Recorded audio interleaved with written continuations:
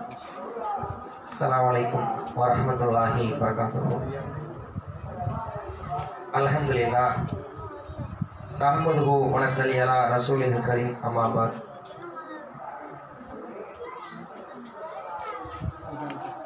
Rabbi ishrah li sadri wa yassir li amri wahlul 'uqdatam min lisani yafqahu qawli. அளவற்ற அருளாளனும் நிகரில்லா பேரன்புடையனுமாகிய எல்லாம் அல்ல அல்லாஹ்வின் திருப்பெயரால் கனிமிக்க எல்லாம் அல்ல அல்லாஹ்வுடையார்களே, அல்லாஹ்வுடைய மாபெரும் கிருபையினால் இந்த இரவு தொழுகை முடிந்தவர்களாக இங்கு அமர்ந்திருக்கிறோம். இந்த தருணத்தில் கனவுகள் குறித்து இஸ்லாம் என்ன சொல்கிறது, கனவுனா எப்படி வரும், ஏன் வருகிறது, அதனுடைய அறிவியல் பார்வை முதற்கொண்டு இன்ஷா அல்லாஹ் இன்றைய தினம் பார்ப்போம். முதலாவதாக கனவு குறித்து அறிவியல் என்னெல்லாம் சொல்கிறதுன்னு பார்த்தீங்கன்னா, இந்த கனவுக்கு ஆரம்பமும் கிடையாது, முடிவும் கிடையாது. திடீர்னு அந்த கனவு வரும். திடீர்னு ஒரு பஸ்ஸில் போகிற மாதிரி கனவு இருக்கும், திடீர்னு நடந்து எங்கேயோ போய்கிட்டு இருக்கிற மாதிரி கனவு வரும். ஒரு ஆரம்பம் எண்டிங் என்ன செய்யாது, இந்த கனவுக்கு கிடையாது.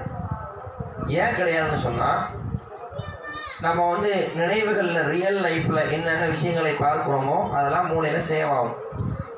நம்ம தூங்கும் பொழுது, அந்த மயக்க நிலையில் இருக்கும் பொழுது மூளையினுடைய வேலை என்னதுன்னா, நம்ம என்னெல்லாம் பகலில் பார்த்தோமோ அதையெல்லாம் சேவ் பண்ணி ஃபோல்டர் மாதிரி போட்டு வைக்கும்.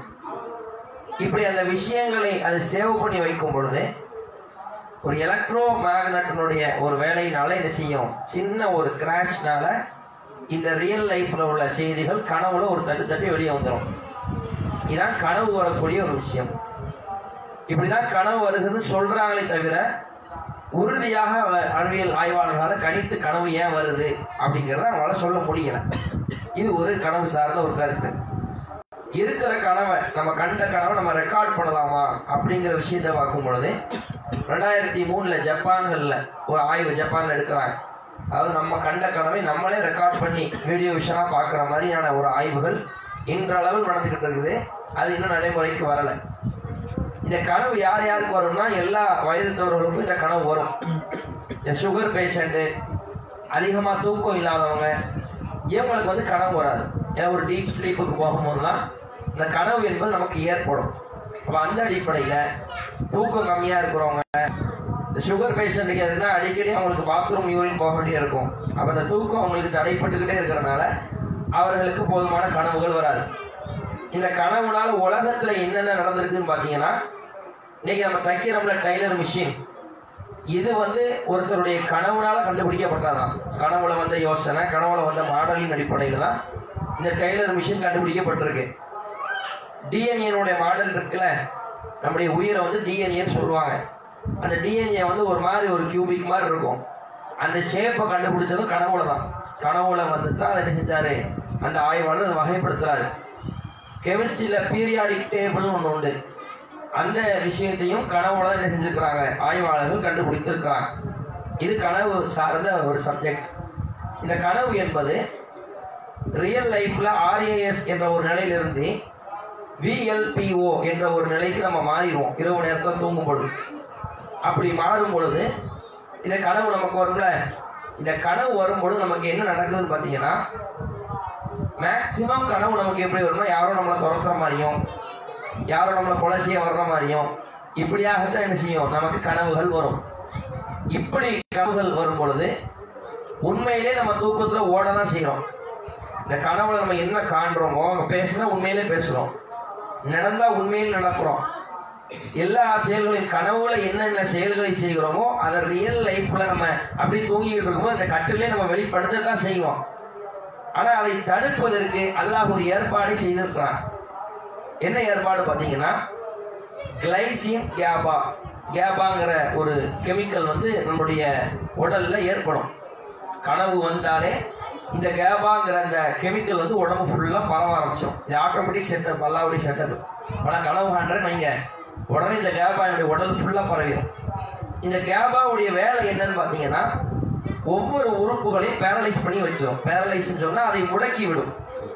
இப்போ கனவு எனக்கு ஆரம்பிக்குதா, என் உச்சந்தலையிலிருந்து கால் பாதம் வரையிலும் இது பரவிடும். இந்த கெமிக்கல் கையை அசைஞ்சா அசைக்க முடியாது. இந்த கெமிக்கல் என்னைக்கு ரிவர்ஸ் வருதோ அப்போ தான் என்னால் அசைக்க முடியும்.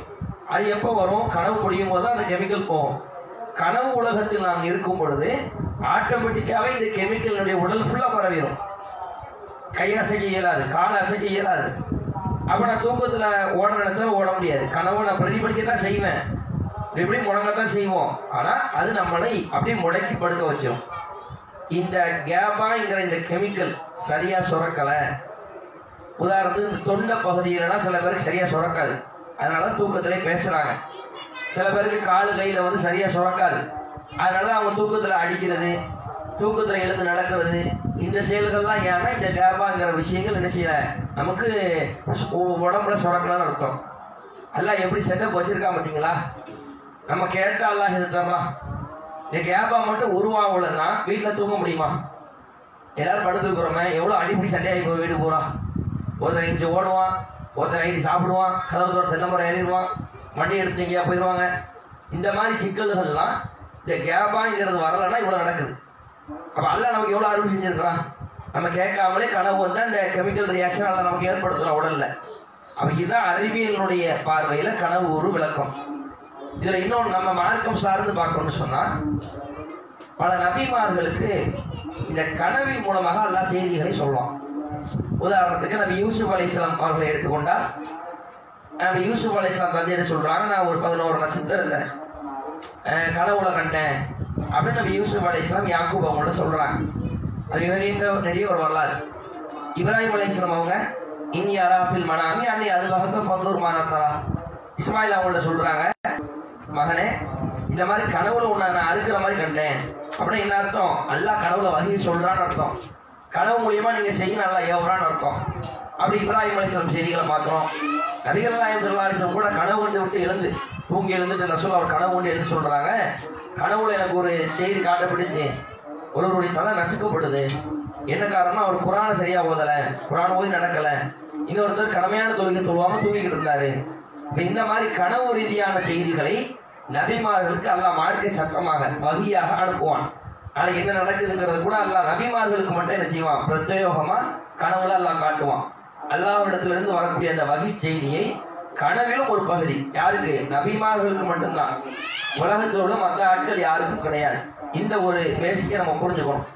அந்த அடிப்படை இன்னைக்கு பார்த்தீங்கன்னா பல நபர்கள் இதில் ஏமாத்துவாங்க. 2 விஷயமா ஏமாத்துவாங்க. கனவுல கண்டது என்ன நான் சொல்லிடுவேன், உங்களுடைய கனவு நீங்க சொன்னீங்கன்னா இதான் உங்களுக்கு நடக்க போது நான் சொல்லிடுவேன் அப்படின்னு ஏமாத்துவாங்க. இதெல்லாம் பொய்யான. அது நபிமார்களுக்கு அல்லாஹ் கொடுத்த ஆற்றல். கனவுல யூசுப் அலைஹிஸ்ஸலாம் கனவுக்கு விளக்கம் கொடுக்குறாங்கன்னா, நபிகள் நாயகம் கனவுக்கு விளக்கம் கொடுக்குறாங்கன்னா, அது அல்லாஹ் அவர்களுக்கு கொடுத்த ஆற்றல். நம்ம யார் கனவுக்கு விளக்கம்னா சொல்ல முடியாது. நான் இது நீங்க இன்னைக்கு கூகுள் பண்ணி பார்த்தீங்கன்னாலே தெரியும். கனவில் நாயை பார்த்தா என்ன, கனவுல பாம்பை பார்த்தா என்ன, மாடை பார்த்தா என்னெல்லாம் சொல்லி கூகுள்ல போட்டு வச்சுருப்பாங்க. 2000 வருஷத்துக்கு முந்தைய கிரேக்கர்கள் இந்த கனவு வந்தா இதுதான் அப்படிங்கிறத செவத்துல என்ன செய்வாங்க? வடிவமாக எல்லாம் வரைஞ்சு வச்சிருக்காங்களாம். அப்ப இதுவெல்லாம் போய் நம்ம கனவு யாராலையும் கணிக்கலாம் இயலாது. நான் இந்த கனவு கொண்டேன், எனக்கு என்ன நடக்க போகுது யாரையா சொல்லணும், அவருக்கே ஒண்ணுமே தெரியாது. அவரே 100 கனவு கொண்டிருப்பாரு, வழக்க தெரியாம உட்கார்ந்துருப்பாரு.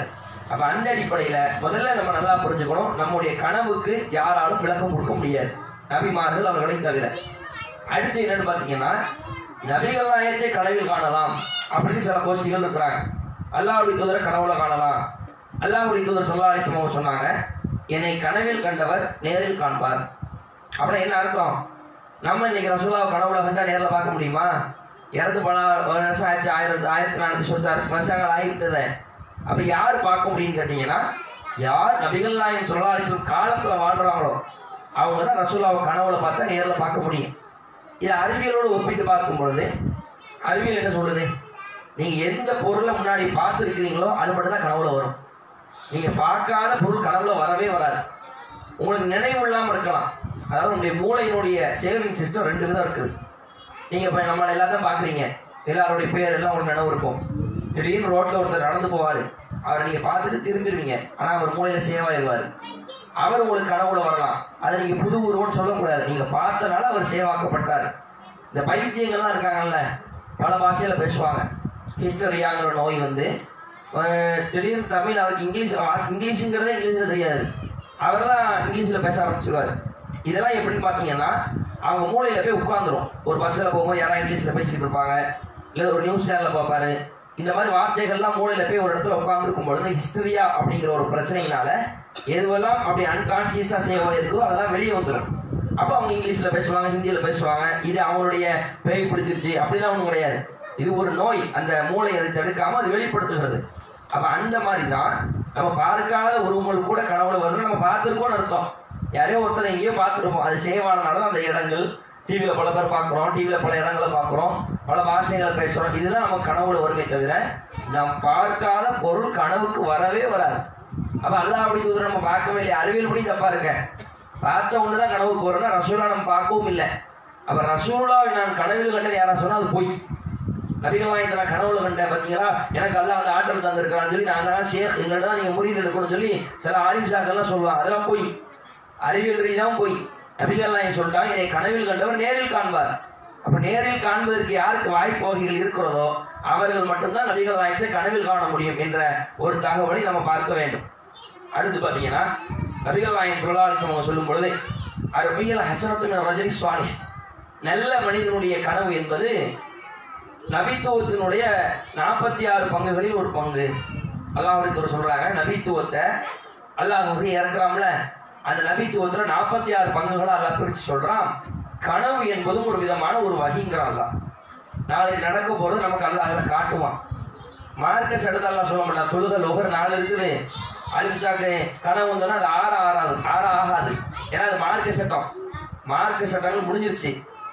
அல்லாஹ் என்ன செய்வான்னா ஒவ்வொருவருக்கும் அந்த பர்டிகுலர் லைஃப்ல நான் உங்களுக்கு என்ன நடக்க போகுது அப்படிங்கிறதையோ, நீங்க கொஞ்சம் உஷாரா இருங்க அப்படிங்கிறதையோ அல்லாஹ் கனவின் மூலம் நம்மளுக்கு தெரிவிக்க வாய்ப்பு இருக்குது.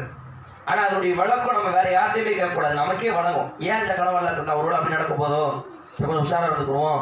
ஒரு நற்செய்தி எல்லா கனவுல சொல்லுவான், ஓ அப்ப இப்படி நடக்க போதோ இப்படிங்கிற ஒரு லெவல் நம்ம நினைச்சுக்கலாம், கிரகிச்சுக்கலாம். ஏன்னா அது வகையினுடைய ஒரு பகுதின்ட்டாங்க. அது மார்க்க ரீதியான வகை அல்ல, மார்க்கத்தினுடைய சட்டத்தை சொல்லக்கூடிய வகை அல்ல, பிறரை பற்றி பேசக்கூடிய வகை அல்ல. நம்முடைய வாழ்க்கையை நமக்கு சில விஷயங்கள் எல்லாம் என்ன செய்வான், இந்த வகையின் மூலம் காட்டுவான். அதனாலதான் இந்த ஆய்வாளர்களால கனவு எங்கிருந்து வருது சொல்ல இயல மாட்டேங்குது. இப்படிதான் கனவு வரும்னு அவனுக்கு ஒரு ஃபார்மா அப்படி சொல்ல முடியல. அப்ப இதை நம்ம புரிஞ்சுக்கணும். அடுத்து பாத்தீங்கன்னா, கனவுல 3 வகையான கனவு இருக்கு. ஒரு கனவு நல்ல கனவு, இன்னொன்று கெட்ட கனவு, இன்னொன்று அர்த்தமற்ற கனவு. இதுல நல்ல கனவு வந்துச்சுன்னு சொன்னா நபிகள் நாயகம் ஸல்லல்லாஹு அலைஹி வஸல்லம் சொல்றாங்க, அர்-ரு'யா ஹஸனத்து மின் அல்லாஹ். நல்ல கனவு இருக்கு பார்த்தீங்களா, அவங்கள பதற செய்யாம, கெட்ட சிந்தனைகள் அவங்கள செலுத்தாம ஒரு திருப்தியா இருக்கும்ல, இந்த கனவு அல்லாஹ்விடமிருந்து வந்ததாகும். ரு'யா ஹஸனத்து மின் அல்லாஹ், நல்ல கனவு அல்லாஹ்விடமிருந்து வந்ததாகும். அடுத்து சொல்றாங்க நபிகள் நாயகம், ஃபஇதா ரா அஹதுக்கும் மா யுஹிப்பு, உங்களுக்கு விரும்பின ஒரு விஷயத்தை நீங்க கனவுல கண்டீங்கன்னா, ஃபலா யுஹதீஸு பிஹி இல்லா மை யுஹிப்பு, நீங்க நேசிக்கிற ஆள்கிட்ட சொல்லிக்கலாம். திடீர்னு நீங்க ஒரு பிரசிடென்ட் ஆகிற மாதிரி ஒரு கனவு வருது, நம்ம தாண்டா முதலமைச்சர் சேரன்னு வச்ச காரு முன்னாடி பின்னாடி போகுது, அப்படியே போறோம், சந்தோஷமா இருக்குன்னா அது மாதிரி நம்ம ஃப்ரெண்டுகிட்டயோ மனைவிட்டையோ ரொம்ப பிடிச்ச மை யுஹிப்பு, யாரை நமக்கு பிடிக்குமோ அவங்கள்ட்ட போய் செஞ்சுக்கலாம், இந்த மாதிரி நான் ஒரு கனவு கொண்டேன் அப்படிங்கிறத நம்ம செய்திகளை சொல்லிக்கலாம். இதே கெட்ட கனவு கண்டா அல்லாஹ் ஸல்லல்லாஹு சொல்றாங்க, வைதாரா மா யக்ரஹு, வெறுக்கக்கூடிய கனவை, கெட்ட கனவை நீ கண்டா அது நபிகள் நாயகம் சொல்றாங்க, ஃபல்யத்தஅவ்வது பில்லாஹி, அல்லாஹ்ட்ட பாதுகாப்பு கேளுங்க. ஆபாசமான கனவு கெட்ட கனவு தான். பயமுறுத்தக்கூடிய கனவு இருக்கலாம், யாரோ குத்துற மாதிரி, நம்ம உறவினர்கள் சாகுற மாதிரி, இந்த மாதிரி கனவு வந்தா முதல்ல அல்லாஹ்விடத்தில் நம்ம என்ன செய்யணும், பாதுகாப்பு கேட்கணும். மின் ஷர்ரிஹா, அடுத்து அந்த கணவனுடைய தீங்கை விட்டு, எல்லாம் இந்த கணவனுடைய தீங்கை விட்டு என்னை பாதுகாத்துரு, எல்லாம் நீ என்னை பாதுகாத்துரு, கணவனுடைய தீங்கை விட்டும் பாதுகாத்துரு. அடுத்து ஒமின் ஷர்ரி ஷைத்தான், ஷைத்தானுடைய அந்த தீங்கிலிருந்து என்னை பாதுகாத்து விடு அப்படின்னு நபிகள்லாம் என்ன செய்யறாங்க, கெட்ட கனவு வந்தால் நம்மை பிரார்த்தனை செய்ய சொல்கிறார்கள். அடுத்து ஒரு சட்டம் சொல்றாங்க நபிகள் நாயகம், பல் எதிர்பில் சலாத்தன், 3 முறை துப்பிக்கணும். இடது புறமா பார்த்து ஒரு 3 முறை துப்பிக்கலாம். துப்புன்னு காரி துப்பிடக்கூடாது, பக்கத்தில் உள்ளார சோப் போட்டு குளிப்பாட்டுற மாதிரி இந்த மாதிரியான துப்புதல் இல்லாம பால் மாட்டிக்கு துப்புவோம்ல அந்த மாதிரி துப்பணும். 10 நாளைக்கு சளி பிடிச்சிருன்னு சொல்லி சேர்த்து மாதிரி துப்பிட்டோம்னு சொன்னா வீட்டுல பஞ்சாயத்து ஆகிப்போம். அந்த மாதிரி இல்லாம கேட்ட ரசூல்லா துப்ப சொன்னாங்கன்னா ஹரிசத்து காட்டக்கூடாது. ரசூல்லா துப்ப சொன்னாங்கன்னா எப்படி, சைத்தானை விரட்ட மாட்டாம சும்மா தூத்து செய்யணும். பாரமாண்டி துப்பிட்டு கெட்ட கனவு வந்தா இதான் இடது பக்கமா துப்பிடுங்க. துப்பிட்டு யா அல்லாஹ் உன்னிடத்துல நான் பாதுகாப்பு தேடுறேன், அவுது பில்லாஹி ஷைத்தானிர் ரஜீம், இந்த கனவுல இருந்து நான் பாதுகாப்பு தேடுறேன், சைத்தான்ல இருந்து பாதுகாப்பு தேடுறேன். இது கெட்ட கனவு வந்தா. இன்னொரு செய்தி நபிகள் நாயகம் இதுல கெட்ட கனவு கூடுதலா சொல்றாங்க, பலா யு ஹதீஸ் பிகாகத, கெட்ட கனவை யார்கிட்டையுமே சொல்லக்கூடாது. நல்ல கனவை நமக்கு யாருக்கு பிடிக்குமோ அவங்கள்ட்ட சொல்லிக்கலாம். கெட்ட கனவாக இருந்தால் அதை யாருக்குமே சொல்லிடக்கூடாது. அந்த மாதிரி ஒரு கெட்ட கனவு கண்டேன், அது ஆபாசமான கனவாக இருந்தாலும் சரி, பயமுறுத்த அச்சுறுத்தக்கூடிய கனவாக இருந்தாலும் அதை யாருக்கும் நம்ம சொல்லக்கூடாது. அப்படி சொல்லாம இந்த மாதிரி ரசூலா சொன்ன மாதிரி இப்படி துப்பி விட்டு பாதுகாப்பு கேட்டால் அந்த கனவு உங்களுக்கு எந்த பாதிப்பும் ஏற்படுத்தாது. அந்த கனவு நம்ம எதுக்கு பயப்படணும்? பாதிப்பு தான் பயப்படணும். அல்லாஹ்வுடைய தூதர் சொல்றாங்க அது எந்த பாதிப்பும் உங்களுக்கு ஏற்படுத்தாது. அல்லாஹ்விடத்துல பாவமன்னிப்பு கேட்டு இந்த ஃபார்மாலிட்டிஸ்லாம் நம்ம செஞ்சுட்டோம்னு சொன்னா உங்களுக்கு எந்த பாதிப்பும் ஏற்படுத்தாது அப்படின்னு சொல்றாங்க. முஸ்லீம் என்ற ஹதீஸ் கிரந்தங்கள்ல இன்னொரு செய்தி வருது, இந்த மாதிரி கெட்ட கனவு பட்டா நீங்க 72 ரக்காய் தொழுவுங்க அப்படின்னு ஒரு செய்தி இருக்கிறது. அப்ப அந்த அடிப்படையில நல்ல கனவு கண்டா அது அல்லாஹ் ஏதோ நமக்கு நல்ல செய்தி சொல்றான். அது ஒவ்வொரு ஆளுக்கும் தெரியும். நல்ல கனவு இப்ப நாங்க காண்றோம்னா எனக்கு தெரியும், என்னுடைய விளக்கங்களை வைத்து என்னுடைய அறிவை வைத்து ஓஹோ அல்லாஹ் நமக்கு இதை சொல்ல வரா போல் இருக்கு அப்படின்னு நான் விளைக்கணும். யார் எனக்கு ரொம்ப பிடித்தமானவர்கள்ட்ட இந்த கனவை நான் நல்ல கனவை சொல்லிக் கொள்ளலாம். கெட்ட கனவு வந்தால் முதல்ல யார்கிட்டையும் சொல்லக்கூடாது. வந்த உடனே இந்த மாதிரி 3 முறை துப்பி விட்டு அல்லாஹ்விடத்திலையும் அந்த கனவின் தீங்கை விட்டும் சைத்தானிலிருந்து என்ன செஞ்சுக்கணும், நம்ம பாதுகாப்பு தேட வேண்டும். கூடுதலா என்ன செய்யணும், 2 ரக்காய் தொழணும். இதுதான் நல்ல கனவுக்குள்ள சட்டமும் கெட்ட கனவுக்குள்ள சட்டமும். கனவு எப்படி உருவாகுது அப்படிங்கிறத நம்ம என்ன செஞ்சோம், அறிவியல் ரீதியாக பார்த்தோம். அப்ப அந்த அடிப்படையில் கனவு சார்ந்து மார்க்கம் சொல்லக்கூடிய விஷயங்களை நம்ம சொல்லியிருக்கிறோம். இதை நம்மளுடைய வாழ்நாளில் அமல்படுத்தணும். ஏன்னா கனவு எல்லாத்துக்குமே வரும். 30, 40 செகண்ட்ல என்ன செய்வாங்க, ஒருவருக்கு கனவு வரத்தான் செய்யும். சில கனவு நினைவு இருக்கும், சில கனவு நினைவு இருக்காது. ரொம்ப பயப்படுற கனவு நினைவு இருக்கும். பெரிய இந்த பிரசிடென்ட் முதலமைச்சர் ஆகிற மாதிரி அப்படி கெட்டா வர்ற கனவு ஓரளவுக்கு நமக்கு நினைவு இருக்கும். மித்தபடி சும்மா நார்மலா உள்ள கனவுகள்லாம் நமக்கு மறக்கடிக்கப்பட்டுரும். அந்த அடிப்படையில இந்த கனவுனுடைய விஷயத்திலையும் நம்ம ஒழுங்குகளா நடக்கணும். எப்படிப்பட்ட மார்க்கம் பாருங்க, மனுஷன் காண்ற கனவு குறித்து அதையும் சொல்லி அதனுடைய ஒழுக்கங்களையும் சொல்லி அது உனக்கு எந்த பாதிப்பும் ஏற்படுத்தாதுன்னு சொல்லுதுன்னு சொன்னா இந்த மாதிரி ஒரு மார்க்கம் உண்டா? எந்த அளவுக்கு அல்லாஹ்வுடைய தூதர் இந்த கனவுடைய அறிவையும் சொல்றாங்க. என்னை கனவில் கண்டவர் நேரில் காண்பார். என்ன அர்த்தம்? நேரில் காண முடியாதவர் கனவில் காண மாட்டார். பார்க்காத பொருளை பார்க்க முடியாது என்ற அறிவியல் தத்துவத்தை சொல்றாங்க ரசூலுல்லாஹ்.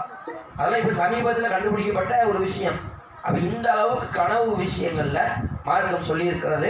வரக்கூடிய காலத்துல நம்முடைய பிள்ளைகளுக்கு இது சொல்லணும். கெட்ட கனவு வந்தா யாரையும் சொல்லாமா, இப்படி செஞ்சுக்க. நல்ல கனவு வந்தா நீ இப்படி யாரும் அந்த கனவை எனக்கு ஆக்கிட்டு அப்படின்னா நம்ம பிரார்த்தனை செஞ்சுக்கலாம். அந்த அடிப்படையில கனவு குறித்த ஒழுக்கங்களை என்ன செஞ்சுக்கணும், நம்முடைய வாழ்க்கைகளை சரியாக அமைத்துக் கொள்ள வேண்டும் என்று கூறி இந்த உரையை நிறைவு செய்து கொள்கிறோம். அஸ்ஸலாமு அலைக்கும் வரஹ்மத்துல்லாஹி வபரகாத்துஹு.